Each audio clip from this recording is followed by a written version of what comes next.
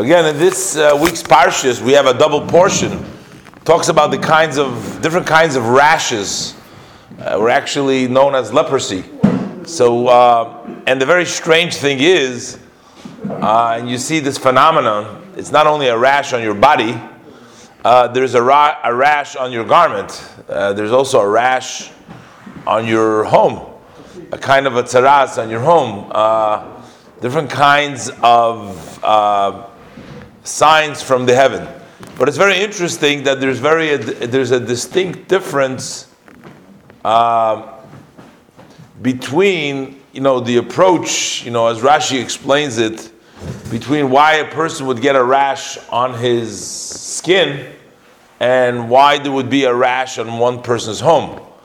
As far as a rash on a person's skin, and as we see that the person becomes tamei, and he's a very serious level of impurity for a person who gets this rash. If the kohen determines that he is impure, let alone that he is put outside of all the three camps, just by looking at the procedure, how he becomes back pure and back into the camp, he has to go through a whole lot of things. And the Torah gives him there's a big prescription over there for him to get back well spiritually. But generally speaking, Rashi brings down two reasons why a person would get a rash, and we all know this by what he brings to become clean. So one of the things is, there's like two steps. As soon as the Kohen says that he's clean, we determine that he is no longer plagued with this leprosy, he can come back. He can come back, but only after bringing two birds. Now, his first step is he brings two birds. It's the beginning of the Parshas Mitzorah, and he brings a stick from a cedar wood. He also brings a string or a strip of a crimson piece of wool painted with crimson, and he also brings a grass which is called a hyssop, an azoiv it's called. He brings these things, and the procedure, it's like a very interesting procedure that takes place over here.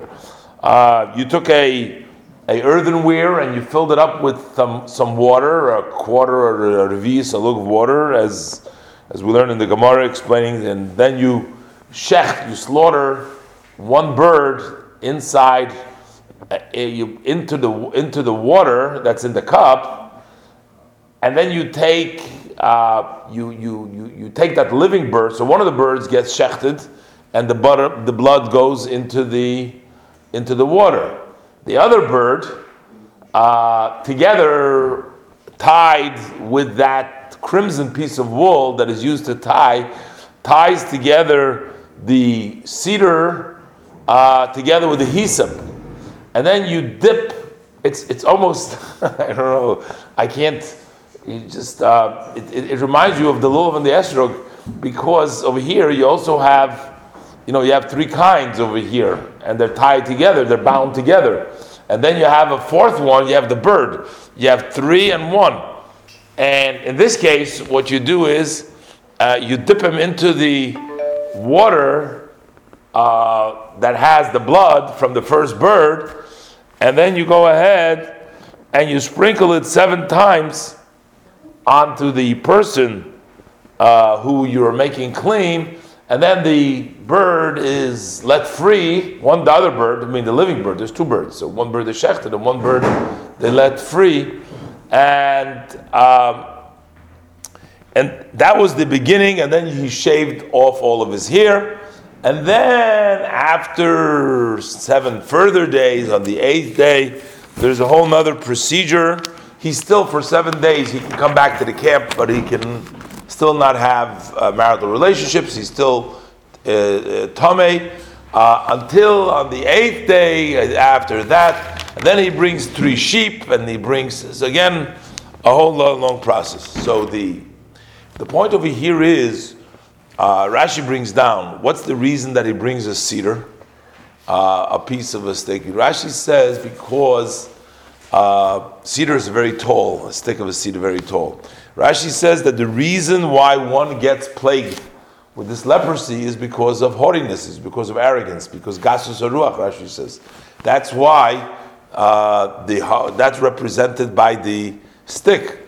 And you tie the stick, I guess, together with the hyssop, which is a very small grass, to show you that the healing and the way to cure yourself is by humbling oneself, by one becoming like a hyssop, like becoming very small.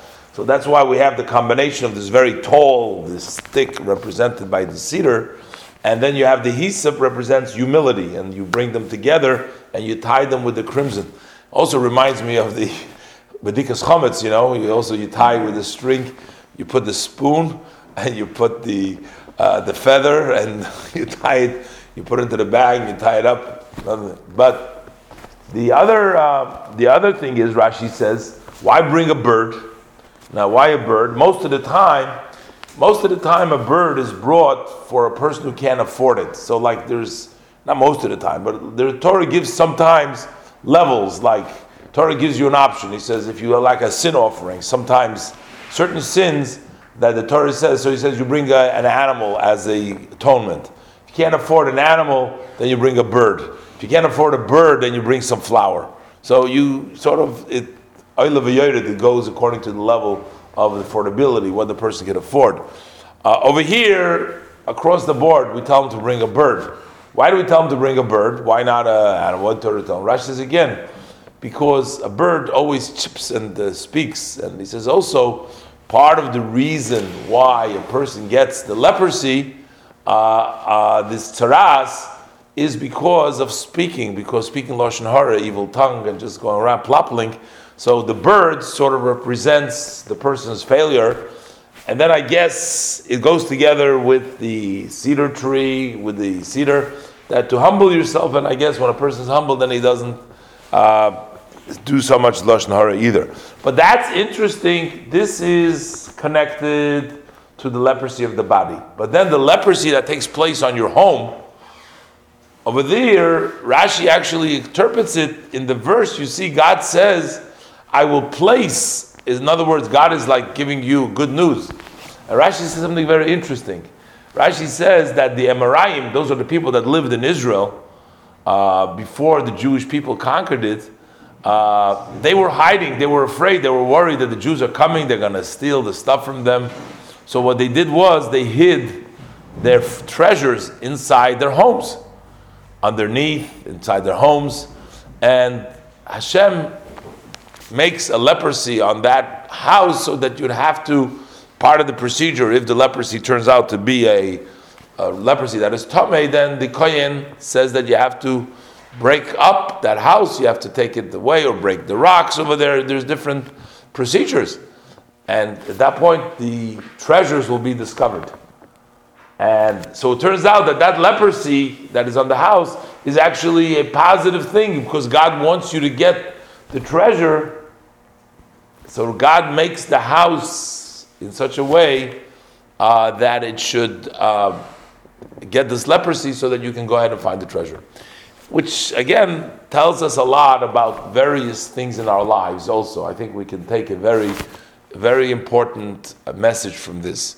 A lot of times things happen to us that seem to be on the negative. We get very distraught, we get very upset sometimes.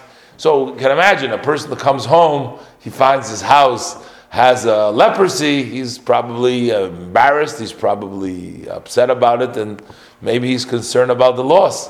But Hashem has something else in mind. Hashem says, if you have this loss, but there's a treasure that is lying underneath there. So sometimes one's certainty and trust in Hashem, that alone helps him find the treasure that is in there. So just as the Rebbe says, tracht gut, wird sein gut. If you think positive, things will be positive, which actually means that the thinking of the positive has the ability to turn things around, that they should actually become positive. So from the leprosy, from destroying the house, it actually turns out that the house brings the person a lot of treasure, a lot of fortune.